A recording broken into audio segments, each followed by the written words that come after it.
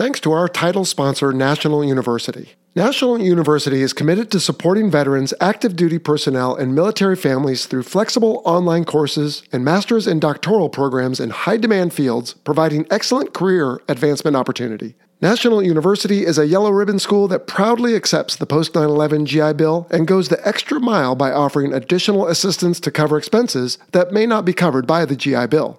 To learn more, visit nu.edu/veteran. He bumped the trim button. At the end of the cat stroke, instead of playing rotating at 8.1 degrees alpha, it dove for the water, seeking 0 degrees alpha. He immediately went to burn, started pulling back on the stick. He disappeared below the bow. Air boss yelling, eject. He says he got down about 10 feet. Stand by, rotate, hold, 5, go. Another save line, same location. Roger that. Wait, somebody got hit on road, 500 down. Let's get out of here. There's something Start signing me, boys. Hello and welcome to the Fighter Pilot Podcast. I'm your host, Vincent Aiello, callsign Jello, and on this episode, we are repurposing yet another happy hour discussion from Patreon. Now, if you are a regular listener, you already know that happy hour discussions are just Zoom calls that I have with an entertaining guest who has amazing experiences, and this week is no different. It's with Jerry Schubert, callsign Lefty, who used to fly the A4, the A7, and the FA-18 in the Navy, and he's got some really great stories on grit, on naval aviation, and on fatherhood. So enjoy this, and we'll see you again next week. Here we go. Oh, look at you. You got quite the I love me wall back there. This is our bonus room above the garage. My wife let it be an I love me room. Ah, very good. Some people get the garage. You get the room above the garage, hopefully as well. So yeah. Excellent. Well, welcome to happy hour. Let's see. What did you bring yourself? Did you get anything? A Diet Dr. Pepper with a straw. Diet Dr. Pepper with a straw. I have a IBC root beer. Cheers. Cheers. And it's California compatible. It's reusable. All right. Well, hey, it's good to see you and meet you and chat a little bit here. I wanted to just kind of get some background from you, but let's get to know you. All right. I was born and raised in St. Louis. I've always wanted to fly, built model airplanes. I wanted to go to the Air Force Academy because they taught you to fly, and I was interested in architecture. They have that chapel there. I got a nomination in Naval Academy, which was good, and went there. When I graduated, I was an NFO candidate because of my eyesight. So I went to destroyer for a year. I actually got lowered in a horse collar onto the fantail of my destroyer in the Gulf of Tonkin in August of 1972 at 2000 at night. The XO met me on the fantail and said, "Welcome aboard, Ensign. You got the midwatch. Go stow your bags." But a year later, I went to flight school, and it's a long story, but I'll cut it short. Passed the eye test, let me be a pilot. I flew A7Bs, made a med cruise from the East Coast, from the West Coast Air Wing on the Franklin D. Roosevelt, transitioned to A7Es, where I was in VA 94. All right. Which I think you were in VFA 94, right? Correct. And then I went to VA 127 Lemoore, flew Aggressor. As an A7 guy, obviously we didn't have opportunity to go through Top Gun, but as an Aggressor, I got to go through the adversary course back in May of 1980. That got me in line to be in the 2nd Operational Hornet Squadron in 1984. So I ended up making the first cruise in the Hornet on the Constellation, the opposite of VFA 25. That was interesting because every day something happened that we could learn from. What lot jets were they? Do you recall? Lot 8s, yeah. 6A or 8? Okay. Yeah, they were lot 8s, I'm almost sure. Okay. I got to pick one up from the factory. Right where you were born there in St. Louis, huh? Yeah. Well, my dad worked for McDonnell Douglas too. Oh, okay. So he got to come see me take off.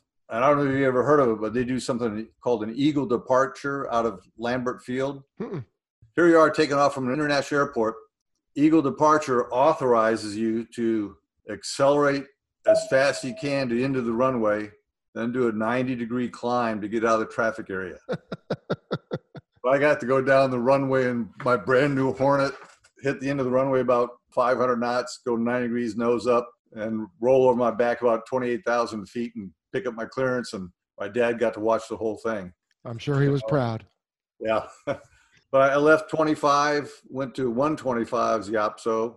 While I was there, I got a phone call saying they want me to go down to El Toro to be a stand-up XO for the VMF AT101. Uh-huh. They said in the whole Navy, there are 2 guys qualified. I'm their number 1 choice. So I got myself a little bit of a swelled head, and I said, well, why am I number 1? They said, well, you live in Lemoore. The other guy lives in Cecil. You're cheaper to move. I thought they were going to say because the other guy didn't want to do it. That makes you number 1. But either way, with my ego. But 2 weeks later, I was down in El Toro. And then from there, I screened. I went to VFA 151 on the Midway. I was the XO during Desert Storm. I brought the ship, and my squadron came back to the States on a home port change. I flew a flyby for Midway decommissioning, which is another story. Yeah, I'm sure. From there, I went back to Japan because my wife liked Japan. And you were in Japan too, right? Briefly, yes. We ended up doing 6 years in Japan. And then from there, I retired, went to Delta for 18 years, and now I'm fully retired. Here's a hint. I like to travel. I went from being a captain on the 88 back to a first officer on the ER. And for the last 4 years of my career, I was flying to Europe or South America 4 times a month, taking my wife at least once a month. And just international was fantastic. Good for you, Lefty. That sounds like quite the life. All right, so I made some notes to myself. I got to go back. You said you were an adversary pilot in Lemoore. I didn't know they had a squadron there. Did you say it was VA 127? What were they flying? TA-4s. And then while I was there, they started off as an instrument squadron. Back in like 1976, one of the guys in the squadron, I used to know his name, but he thought, hey, we need to have some adversary people for the A7 guys. And it wasn't so much a dogfight, but teach them to survive, recognize a threat, do a defensive turn, get down in the weeds, whatever. So he sort of just started doing it on their own. And then they petitioned the big wigs of the Navy, whatever, and they actually got a secondary mission as an adversary squadron. So we got to go to, like I said, Top Gun. We got to fly Constant Peg.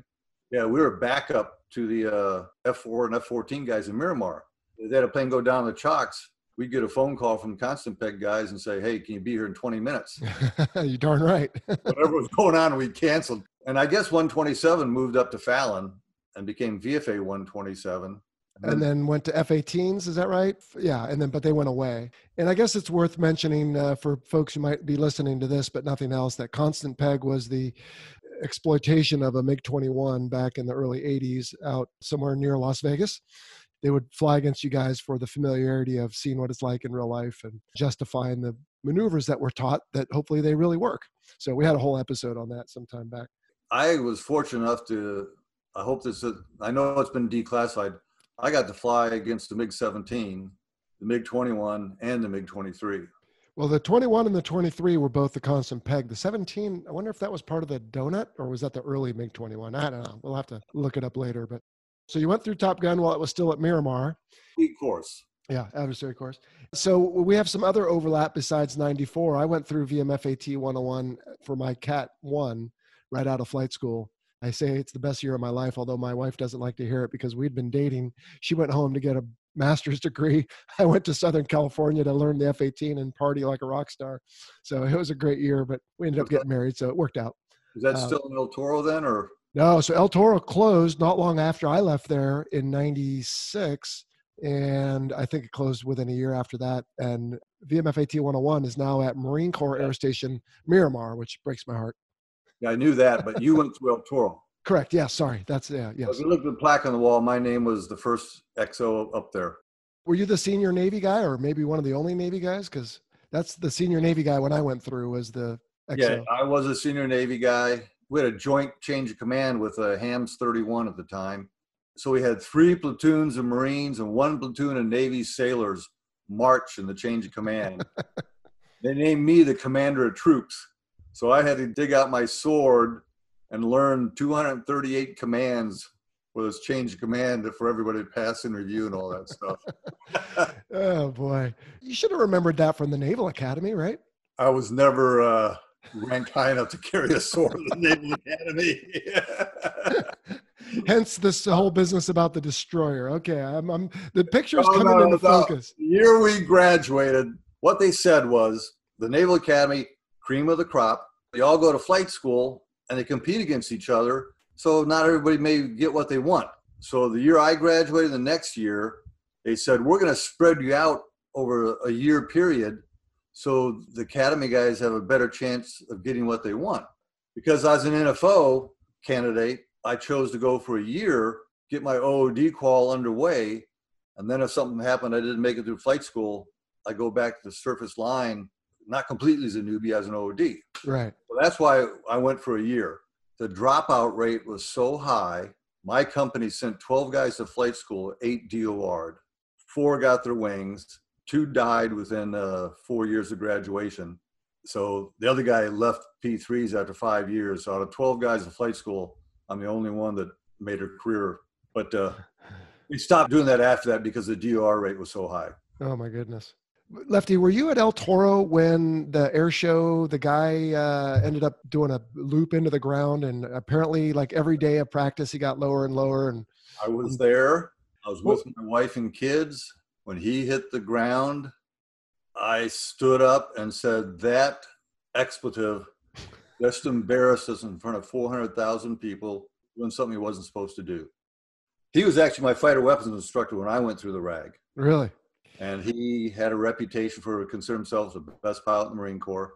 But yes, I was there. I watched it. I actually went to visit him in the hospital later, brought my wife with me. His face hit the stick or in the instrument panel. His face was all beat up. We talked to his wife, and she said that she gave the doctors a picture of him when he was 30 and when he was 50 and said, make him look someplace in between. My wife said if she ever has a facelift, she wants those doctors to do it because they did a good job. I had heard, and I've never believed this because we wear an oxygen mask, but I heard there was teeth marks in the stick because, like you said, his face came down and slammed into something. I don't know if that was a wives' tale or whatever, but how did the airplane not explode? Well, it was late loaded. He was actually coming down tail first, just like hit tail first and pancaked and slid. It slid in the dirt. And I don't think he shut down the engines, though, till after, I think the crash crew ended up shutting down the engines. Wow. That's crazy. Did he fly again? No, not for the Marine Corps. He ended up retiring. Then he got part of a civilian aerobatic show. Good for him. How about the A4 that got stolen by the sergeant one night? Were you there for that? That was before my time. No, okay. That came up on one of our episodes a long time ago. I had to do a little research to answer that one. But all right. So what did you end up with in the F-18? Like hours and traps and all that. Did you deploy on a carrier or? I know my total. You were on Midway. Sorry. Yeah, missed that part. Well, I deployed in VFA 25 as a department head on the Midway. I flew in Desert Storm off the Midway. All right. I was micronapping. Apologies. That's all right. But I'm actually proud of this. I've got over 1,000 hours in 3 generations of airplanes. The A4, the A7, and the F-18. Wow. 1,000 in each, you mean? Well, I got 1,100 in the A7. Okay. 1,300 in the A4 and 2,500 in the F-18. Holy smokes, Lefty. If I would have known this, I would have bagged some extra flight time, but I retired with 4,950 hours. Holy cow. Now, I mean, how's your neck, I guess is what I'm. It hurts. My lower back hurts. I've got spinal stenosis in both places. Oh, really? Wow. At least you had a cushy seat for the second half of your aviation career. And I'm not going to ask you about those hours because now that I've done it a little bit, I know they don't matter. I have no idea how many airline hours I have. Oh, I don't keep a logbook or anything. I just figured the airline can take care of that. All right. So let's talk about, again, you had sent me this email, and I think it was based on a comment I made on one of my shows about where you put your hand, but that you don't put it on the stick. And I don't know if you caught the episode with Pete Pettigrew way back, episode like 16 or something, the Real Viper, we called it. He was kind of poking some fun at me about F4 guys having to actually fly the stick because I guess they had to open some sort of bellows or something on the cat shot. But on the F-18, you don't touch it. And you said you had a test pilot friend who knew all about why that was? His name was Ken Grubbs, and he was the carrier suitability test pilot at Pax River, F-18. What kind of call sign did he have with Grubbs? Grubbo. Grubbo? Okay. Generic. And he was sort of like, who's the guy in the Peanuts comic strip? Pigpen. Grubbo. Hey, Grubbo, if you see this, his military uniform was never the sharpest. Oh, well, you know what? I like to say you can't be good at everything. So I'm sure he was great at other stuff. But anyway. He was doing the carrier suitability testing. And one of the things they work on is determining minimum end speed for a cat shot. And the way he explained it was they'd go out and do a cat shot and they'd do all the figures, something they know can get airborne. And then they'd come around and do another cat shot with a little less steam pressure. I can't remember the increment, but they're backing off the end speed by like 2 to 3 knots per time. Just to interrupt you, there is video floating around the internet right now of an F-35 going off the cat and sinking like 30 feet towards the water. So I'm guessing similar testing. Probably, yeah. And I get, because we still have steam cats, I'm thinking of the EMALs, but so he was doing this and he's getting near the end of the test point. So the point where the end speed was almost at stall speed. Now, again, this is an older prom airplane. And for your guys, program or read-only memory or flight controls, you know, remember you had to hit the trim button, then you get a trim advisory on the left DDI, and then you'd run your trim to a set for the catapult shot, which for us was normally 12.5 degrees in a clean airplane versus 4 degrees for a normal takeoff. So he'd put his launch bar down, he'd ran his trim, but what he said was sometime moving around the cockpit, he must have bumped the trim button unaware of it, all right? Only bumped it. He went off the cat, and, you know, the airplane seeks 8.1 degrees angle of attack at weight off wheels. Which is the optimal. And then in about a half a second, I think, well, the gains are like 4 to 1. That's why your hands are off the stick, because right off the cat at weight off wheels, whatever input you give the stick, you're going to give 4 times the output to the flight control surfaces. And that's to give you a good sharp rotation. So you take your hand off the stick so you don't get into PIO because you're overcorrecting. Okay. Well, as a test pilot, he didn't have his hand on the towel rack, but what they determined later, he bumped the trim button. At the end of the cat stroke, instead of the plane rotating at 8.1 degrees alpha, it dove for the water, seeking 0 degrees alpha. Ooh. And he immediately went to burner. He started pulling back on the stick on the camera that's in the tower. He disappeared below the bow. In the background, you could hear the air boss yelling, eject, eject, eject. Then you saw this water plume spray in front of the ship. He says he got down about 10 feet, he thinks. Oh, heavens. But he was a test pilot, though, right? He was a test pilot. Okay. He was doing test stuff. Well, but still, I mean, in other words, he's probably seen some fairly colorful things and is a good pilot, I guess, to put it briefly. When they analyzed what happened, they determined that momentarily depressing the trim button sends a signal to the flight control computer to seek 0 degrees angle of attack or to zero out the pitch, you know, on weight off wheels, but there's no signal in the cockpit. And that's where he said, so they put you know how NATOPS is advisory, caution, warning. In those days, I'm pretty sure they put a warning, momentary actuation of the trim switch after being set for takeoff will cause the airplane to do this. I guess eventually they ended up doing a software fix. But he's the one that recommended putting your hand, you know, right behind the stick so that the time it takes to go from the towel rack to the stick could be the difference in that 10 feet of flying it away and hitting the water. Yeah, I don't know where the towel thing started from. I know it's useful for trying to turn in the cockpit to see somebody behind you if you're unfortunate enough to let them get behind you in a dogfight. But I started up on the towel rack when I was a brand new pilot at 101 just because that's what we were told to do. But later I realized, what the heck, I'll just put it on my right knee and right off the shot, by the time I get done settling in, I just move it right there and it's a whole lot easier. All right, so he was the one. And then partly though, right, a lot of the early F-18 guys flew A7s prior to that, and they had a whole different process. Yeah, I may have mentioned in the email about the A7 guys who want to look good off the cat with a clearing turn daytime. They would actually go down the cat either full left or right stick, depending on what clearing they wanted. So right at the end of the cat, as soon as they went right off the wheels, the plane started snapping to the direction. So that's where most of the guys going from the A7 to the F-18 is like very hard habit pattern to break. It's actually a guy that was a skipper.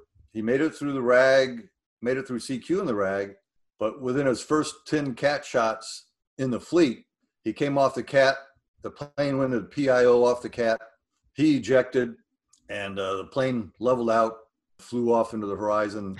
Just fine, without interference. And I won't mention any names, but he swore that his hands weren't on the stick. But most of the community said, baloney. That looked exactly like your hands on the stick, you know, with the 4 to 1 gains. And how did he do in the mishap board? He said, she said, they said, Yeah. okay, what can we do? We can't prove it. The Yeah. plane was at the bottom of the ocean. So he continued on. Lefty, we had an S3 on my JFK deployment. It was my second deployment as a JO that went down the waste cat as I was turning on to Cat 1. And later they analyzed, and already on the way down, the S3 didn't have ailerons, had spoilers, but they were deflected. And it departed right off the catapult and went into the water and killed 2 guys. I knew them both. And I watched it. It was awful. But later they decided that RXO did the mishap and interviewed, of course, the ready room. And it turns out they were having a clearing turn contest in a sense. And so this pilot already had the inputs in and did some sort of adverse yaw departure or something along those lines. Because you actually can see when you slow down the plat tape, the jets start to roll and yaw all at once. And all of a sudden the flight controls go the other way. And then that's when it just snaps over because it's already out of spot. And so, yeah, it gives me shivers to hear about the A7 guys trying to do that. And maybe that airplane, well, clearly it was a little different coming off the cat, but that was what unfortunately killed 2 guys and crashed an S3. I may know the father of the pilot if it's. Yeah, you probably do. It was a real bummer, but it's unforgiving, unlike that quote by that guy back in the 1930s that aviation, like the sea, right, inherently unforgiving of mistakes. I think it also is dangerous. It's just both. It's dangerous and it's unforgiving. The habit patterns of the A7 also set us up for a problem in the F-18 at the back of the boat, or the early F-18. The A7 guys, again, both on the clearing turn and on this thing called the Lieutenant Commander dip. I was never a good enough pilot to do either. I pretty much did my sticks where it's supposed to be until I'm weight off wheels. But the A7, it wasn't like rock steady like the F4. And Lieutenant Commander dip was if you're a little bit high and like you're in the middle, so you just do a little quick bunt the nose, power back, 1 potato, pull the nose back up, power back on, and it'll drop you like a half a ball. If you're a little bit high, boom, you get it. All right, but that's Lieutenant Commander dip. Well, in the F-18, the early proms, the early things, if you gave the input to the stick that was going to command the tail to go 8 degrees of deflection, it would start traveling to 8 degrees. If you gave it the opposite command before it reached the 8 degrees, it will continue to the 8 degrees and then give you what you commanded. So when you're doing a Lieutenant Commander dip, that little nose bunt, the tail starts traveling, and then you give it your back stick. Well, the tail's still telling it to go down. Then you give it more back stick, and then it catches up, and now the nose starts coming up. So you get yourself out of sync of the airplane. And I actually did get in a situation on my first cruise where I was landing, pulling the stick back, and the nose was coming down as I hit the wires. Oh, geez. If you've always dreamt of a career in aviation while keeping your feet on the ground, then Air Corps Aviation is the place for you. Since 2008, Air Corps Aviation has been at the forefront of modernizing the airworthiness of legacy aircraft dating back to World War II. Their dedicated team specializes in numerous aerospace disciplines, including manufacturing, fabrication, restoration, and support, all while incorporating state-of-the-art technology. In 2024, Air Corps Aviation is expanding its team with job openings in engineering and computer-aided design, quality, fabrication, and restoration. Live where others vacation in northern Minnesota while enjoying paid time off, health insurance and savings accounts, retirement plans, life insurance, and best of all, most Fridays off. If you're ready to be a part of a team fulfilling dreams through the preservation of historical aircraft, visit aircorpsaviation.com/careers and take your first step towards an exciting career in aviation. That's aircorpsaviation.com/careers. Visit today. The way they fix that is they change the prom. So if the tail is still moving and the stick moves the other direction, it cancels the first command and gives you the latest one. So by the time you flew, you probably didn't see that. Well, I'd like to be able to blame my poor landing performance in general on something, but I don't think it was that. No, for us, if we needed to, like we didn't have DLC like the Tomcat, but I don't know about you, but I felt like if you just kind of shook the stick left and right a little bit, you could scrub a little lift off the wings, but the wings didn't really move that far, it felt like. But I never had any trouble coming down. My problem was staying off the darn one wire at night. I'm not kidding. Were you a LSO, Lefty? No, I wasn't either, but no kidding. I can't tell you how many passes the LSOs would come in. And you remember when they would debrief your pass, there was something at the start, in the middle, in close, and at the ramp. my day passes were all over the place. But at night, literally all they would say is not enough power in close, low at the ramp, no grade 1. Nothing at the start, nothing at the middle. But for whatever reason, I don't know if I had deck rush or something, but it got so bad they called it the Jello 1 arrival. And that was what you had to do. You had to come down on rails until in close and then under power into the one wire. But hey, I mean, it was never like screaming power calls or anything else. It was just, oh, Jello's here. Of course, all those early ready rooms, remember those that are right under the 1 and 2 wires? Oh, yeah. Yeah, they big old slam right above their heads because it's only one level below the flight deck. So somehow I broke into the top 10 a couple times later as a department head, but it took me a while. I was definitely on the short bus. I broke the top 10 one time. Well, we didn't CQ in the T2. There wasn't a boat deck available, so just field qual. So now I went to the A4 to CQ, and like I said, I started off as an NFO. My eyesight wasn't that good, so I'm doing night SCLPs. I'm flying a close pattern. I'm lining up the airplane in front of me with the datum lights, so I can't see the ball at the start. So I did qual on the A4, but just not real well. So I didn't have a whole lot of confidence. So I go out to A7B, which has a 12-second idle to mill throttle response. Oh, my heavens. You don't want to get behind the power. I'd say. And let's see, what was it? First time, I bounced in the daytime. We had one more night bounce to go. And I went home to eat dinner before the night bounce. There were a pair of baby booties on the front door. My wife told me she's pregnant. I went cute. back that night, and they field disqualified me. But they said they'd still take me to the boat in the daytime just so I get some experience. So I got 9 day traps. The second time I went to the boat, I was supposed to go to the midway. So you need a 12 day and 8 night. I got my 12 day and 8 night on December 23rd. I was supposed to fly home on the 24th, the 25th fly to Japan and have Christmas in Japan. And I got disqualified the second time. I had to call my wife from Pensacola and tell her to cancel the move. And they said, we'll have a FNAB for you after Christmas. Well, I went into the FNAB after feeling miserable the whole holidays. And the LSO said, I did well enough to go to a squadron going to buildups. I didn't do well enough to go to a squadron already deployed. So they gave me a third shot. And Third, that was all it took? well, then I got a new pair of glasses too, which helped. By now I've got 29 traps in the A7. So they said, your lowest priority. So I walk aboard the ship on Sunday night. It's Wednesday night. They say, catch a 6 a.m. helicopter, fly to the beach, get a jet, come out here and get qualled. They said, we only have one more night to go because the ship's pulling on Friday no matter what. Normally only get 4 night traps a night, but if you're doing one off, they'll get a waiver to 6. So it's 6 o'clock in the morning. I'm on a helicopter to the beach. I get my trusty A7 and come out and get 6 day traps. I go back, I eat dinner, come back out, I get my third trap. I come off the cap. They go, your signal, steer 360, 22 miles, NES Pensacola. And my heart just hit the floor because I thought I disqualified again. I need 3 more traps. So I land. Maintenance control says that the LSOs want to talk to me up at the Raspberry. The LSOs ask, hey, Lefty, how you feeling? I go, I feel awful. You know, you just sent me to the beach. They said, no, you're doing great. The ship ran out of sea room. Come back out in a couple hours. So I went from the depths of despair to the heights of elation like that. I went back out, got 3 more night traps, got back into Pensacola at 2 o'clock in the morning. So I'm a RAG student. Just got 12 traps in one day. It's a 20-hour day. And this must have been before they cared a lot like they do now about crew rest and all that. In my mind, I was this close to never being an aviator because of my eyes. Mm-hmm. But the LSOs, they liked me, so they let me go 3 times.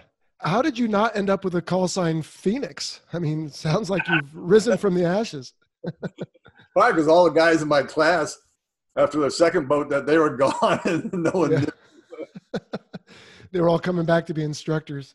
Yeah. Oh, man. That's hilarious. The A7 had a launch bar, right? Yeah. You did say you qualled in the A4 as well? Yeah. Okay. Just in the training command. Do you remember the bridle that they used to have to hook up? Yeah.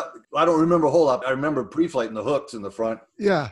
I don't know why it stands out to me from that day of all the different things, but when I first CQ'd in 1995 in an A4, course, we'd had the field carrier landing practices, we'd had the lectures, and as good a simulators as we could have back then. And the deck procedures and the colored jerseys and all those things. Either I didn't catch it or they never told us that when you go into tension, there's going to be all these people coming out from under your airplane. I just, for whatever reason, remember going to tension on my very first cat, and it was like turning on the lights in your kitchen at night and all the cockroaches go scurrying. I felt like there was people running out from underneath, and I guess they were the ones connecting this contraption to shoot you off the front because the A4 didn't have a launch bar. Well, it's amazing the things you remember, though. Oh, for sure. And I don't remember, did the bridle go flying into the sea or did it just stop at the end with the shuttle? You know that extension on the front of the older ships on both cats? Oh, yeah. That's what caught the bridle. That's what that was for, huh? Okay, it was like two little fingers sticking out. As the hooks released the bridle, it just flopped forward and hit that thing and kept it from going into the water. Now, you don't see those on the waist, but the waist cats stop farther back from the edge. So that's probably why. Well, so now your Midway is a museum, dare I say. But you did the flyby for the decommissioning. Was that here? Because I actually, as a midshipman, was on the destroyer that was chasing the Midway back from Hawaii to come home and decommission. And it went to Seattle first, as I recall. We did. Were you on the ship? That's when Tailhook happened. This was in, oh yeah, I think you're right. This was the summer of 91, yeah. And fortunately, I didn't go to that Tailhook because I couldn't afford it. And that was one time, I guess, being poor helps. Okay, so it went from Hawaii, where it turned over with Independence, as I recall, to Seattle, and then down to San Diego. And then we've had a show on the Midway, but I think did it decommission down here and then went back up, or what happened? I don't remember. It got towed at some place. I can't remember if it was up to Bremerton. Or Everett, one of those. And then they towed it back to San Diego. Once it was ready as a museum. Okay. Mm-hmm. But it was decommissioned in San Diego at North Island in like May of 92. I'm up in Lemoore, and my squadron, VFA 151, had been on the Midway the entire time I was in Japan. When they announced the retirement ceremony, I called down to Comnav Airpac, said, look, my squadron was on that ship for 18 years in Japan. There's no squadron in the United States that was ever on that ship in memory. I want to be part of the flyby. And the guy says, great, we're having a flyby meeting sometime in the future. Come on down for that. Well, I go down there, and if my memory is correct, they had a F6 Hellcat, a S&J Texan, and a TBM Avenger flying by because the ship was commissioned 45. And I was representing 4 F-18s for my squadron. And there was a senior chief air traffic controller saying, give him the brief. And of course, he's saying, you got Lindbergh Field right across from North Island. He says, if he said it once, he said it 10 times. No lower than 5 feet, no faster than 250 knots. I'm going to qualify as I hope they won't take away my retirement pay when I say this. So on the day of the flyby, I had 3 JOs with me, and we're orbiting just off of Mexico, off an island. The initial point was the San Diego side of the Bay Bridge. We're supposed to hit that, fly over the top of the Midway, 500 feet, 250 knots, keep the left turn coming, go down the channel between Point Loma and North Island, staying over the water. Once we're beamed the Point Loma Lighthouse, we pitch up and we head back to Lemoore. So we're coming in, we hit the initial point. On the back radio, we're in a diamond with hooks down. I go, burners now. We light the burners. We go to the top of the ship. I've got HUD video. I think at 434 knots at about 450 feet, still in burner. I know I can't take out a burner because it'll cause the formation to shift. Keep it in burner for a little bit. When I think it's okay, I get it out of burner. But now my turn radius has swung me, so I'm over the spine of Point Loma at about 250 feet. I flew right over the lighthouse instead of beaming it over the water. As I pitch up, I get a call. Switchbox lead, this is the North Island Tower Supervisor. Give me a call as soon as you land. Here's the number. Oh, nobody ever likes that. I got back to Lemoore and called him up, and he goes, sir, all I can say is a good thing that was an authorized flyby. Okay. That's it? But that was on a Saturday. Monday, we had a CO's meeting with the Admiral. Uh-oh. The Admiral was at the decommissioning ceremony. We're all sitting there in the room. He walks in. We all stand at attention. He says at ease. He walks over, shakes my hand, says, great flyby. I loved it. Wow. He'd been the CEO of the Midway before he made Admiral. So Oh, cool. then I knew that I was going to keep my wings. Well, that was 30 years ago almost, Lefty. You try a stunt like that today, and I don't know that you'd even make it back to Lemoore. Yeah. Yeah, it's a different world than what you served in, probably for the better overall, but goodness, you're full of stories. Let me ask you this delicately. Do your takeoffs equal your landings? They do. All right. Do you remember, by the way, who was I just talking about this with? Oh, it was, I don't know if you know Hammer. He and I did, I should have remembered his last name before I said this, but he was an F-14 guy that ended up flying the F-16N, the A4, the F4. He flies for us. I was saying to him that there was an instructor in Meridian. Did you go through Meridian? No, I stayed in Pensacola for 2 years. There was an instructor in Meridian who I think had ejected 5 times. At least that was the rumor when I went through as a student, because he had told us the stories about how the first time it was a blur, and by the 5th time he could remember all the little things. So thankfully, my takeoffs and landings are also the same. And I just talking to people who have been through that, it's obviously not something you ever forget, apparently. I know an A7 guy who ejected 3 times, then turned in his wings. Really? And there was one time where my takeoff, I almost didn't land. I landed with, in the A7, 100 pounds on the totalizer, 500 pounds on the needles. Oh, man. To a familiar field, I hope, or to somewhere? No, I'd never been there before. As a matter of fact, I was supposed to be going to Cecil Field, but I started looking at my gas. I couldn't make it. So I declared emergency. I landed at Mayport. And then 8,000-foot runway, carrier pressure tires, and an A7B, no anti-skid. And the winds, of course, were out of the east. So the duty runway was 07, I think. But I didn't take the time to go past the field and turn around. So I landed with a tailwind on a short field arrestment. I shut down the gear because I was afraid I'd flame out before I got off the runway. Jeez. That's the nice thing about having a tail hook. Even Air Force aircraft have them, but the ability to take those cross deck cables at the field. And so, wow, that's sketchy. What happened? You just got painted in a corner out there? Well, we're doing case 2 recoveries. So there was a low overcast and I was at the top of the stack. So when I was the very last guy down, and the ship was steaming to the east. So they were going away from land. And my memory was, at the beginning of recovery, they gave us our bingo fuel. I don't remember ever being updated, and they were steaming away from land. And I bolted the first time, pilot error. I came around the second time, trick or treat, and I bolted. And coming off the angle, they go overhead and join the tanker. This is where training and listen to the old salts paid off. Because I'd been taught, when you're on a bingo, you're on a bingo. I was at bingo fuel. I said, negative, I'm bingo fuel, I'm going to the beach. And I turned towards Cecil Field, and they said, okay, we got an overhead tanker, we'll send him after you. He can tank you en route, and once you get your gas, turn around and come back. Well, I'm at like 28,000 feet, and my tanker buddy in our sister squadron says, hey, Lefty, I'm at left 7 o'clock, about 5 miles. Do a left 360. No. Exactly. I said, no, I don't need to have a sour package or something. I'm on a bingo. I'm staying on a bingo. So he said, okay, I'll see you back at the ship. And then I'm starting calculating fuel, and that's when I determined that I didn't have enough to make Cecil. But here's where I did something that my wife punched me when she heard the story. I set up for ejection. I took my knee board off. I stowed everything. I ran my seat down. I tightened things up. I didn't know if I was going to make it. But then I said to myself, well, I'm in this situation that I bolted twice. I'm going to dead stick this airplane if I have to. Oh, geez. But I'm not going to eject because I don't remember. I'm getting ready to go on my first cruise. And fortunately, I made it. And when I was department head, I was telling that to some of my JOs and adding stupid. Get rid of the airplane, you survive. But my wife had come up behind me at a squadron party when I was telling this to the JOs. And when I got to the part about I was going to stay with the airplane and dead stick it, she not playfully punched me. You hadn't bothered to share that part with her before, had you? My wife knows very few of my stories. Yeah.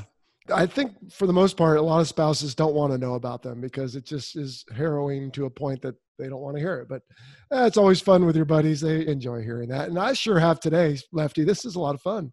Well, I have kids Well, you've got 3 sons, right? I do. I had 2 sons, and in their mind, dad's the most boring person in the world. I say, brush your teeth, do your homework, stuff like that. But they skateboard, they surf, and, dad's boring. On one of my last cruises, I wrote down a bunch of my aviation stories with the idea I'd give them to them, and they could read that dad actually did some exciting things. But my secondary reason for doing it was my kids also thought that my career was nothing but up, up, up. They didn't know about me just calling the boat net. I wanted them to read the stories and realize that they can make mistakes and still recover. But this is something we used to say in the A7. I titled all these stories, "A Lesser Man Would Have Died." You heard that before? No, I like it. That's what the A7 community would say after you survive something. You say, yeah, a lesser man would have died. But then when I wrote the stories, most of them about me doing something stupid and surviving, my subtitle is, "A Better Pilot Would Have Less Stories." Well, what have you done with this? Is this just a PDF or Word document you have on your own, or is there a soft copy somewhere I can get my hands on? Copy, and I never gave it to my kids because they said, well, Dad, we don't really want to read stuff. We'd rather talk to you in person, not about flying. I also realized a lot of it's still in pilot talk. Yeah. Are they grown by now? They're 46 and 43. I was trying to be polite. All right. Do they follow your footsteps, or what are they doing? No, my oldest son, he's getting ready to graduate from high school. He was confused what to do. I told him, you got what it takes to be a pilot. You can always be a pilot if you want. He goes, Dad, I don't want to have to compete with you. Because by then I was a squadron XO, and we're living in Japan. His friends were 18 and 19-year-old sailors and Marines. And when he told them that, I was a squadron CEO, it was like invisible barrier. He started his own production company. He started off as videotaping skateboarders. Now he works on producing commercials for foreign countries that want a California vibe. And my younger son wanted to be a pilot for a while, but then he wanted to play in the NBA, and then he wanted to be a rock star.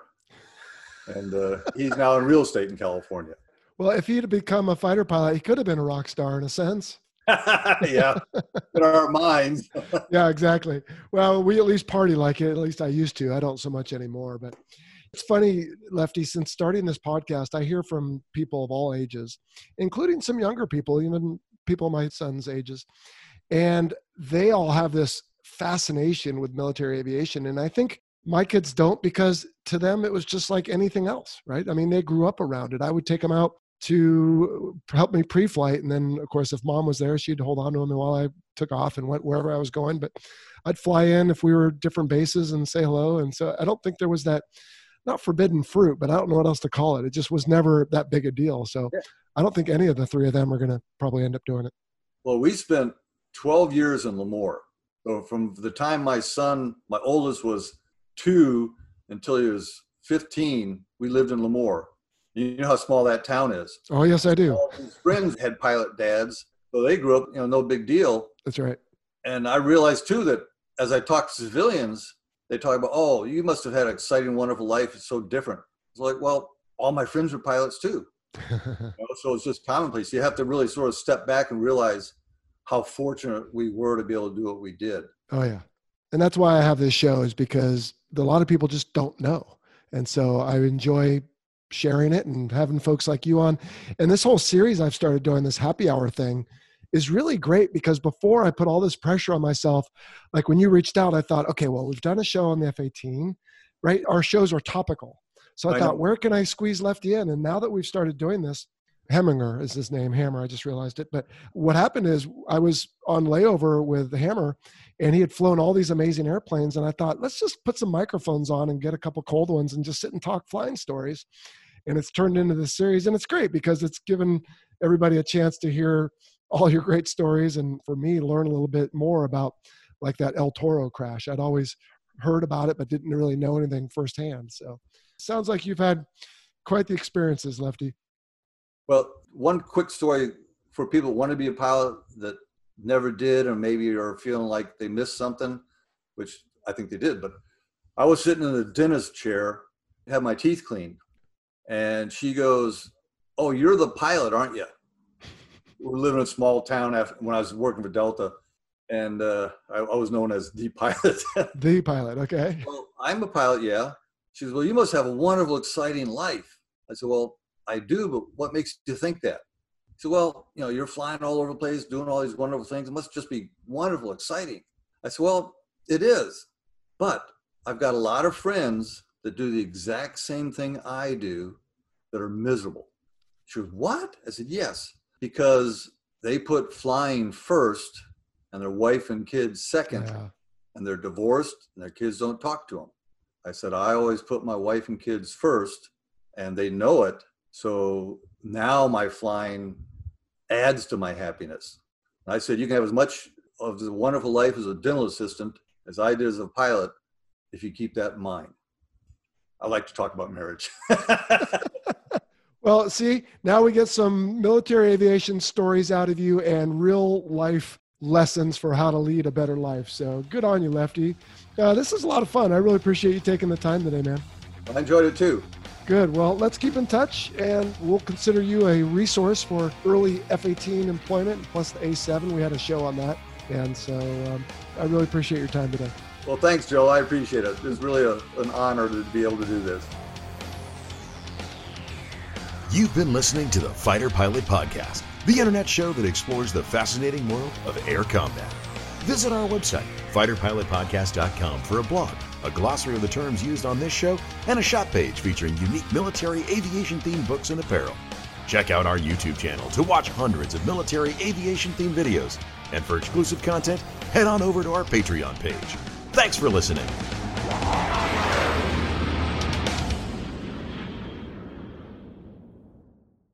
Thanks to our title sponsor, National University. National University is committed to supporting veterans, active duty personnel, and military families through flexible online courses and master's and doctoral programs in high-demand fields, providing excellent career advancement opportunity. National University is a yellow ribbon school that proudly accepts the post-9/11 GI Bill and goes the extra mile by offering additional assistance to cover expenses that may not be covered by the GI Bill.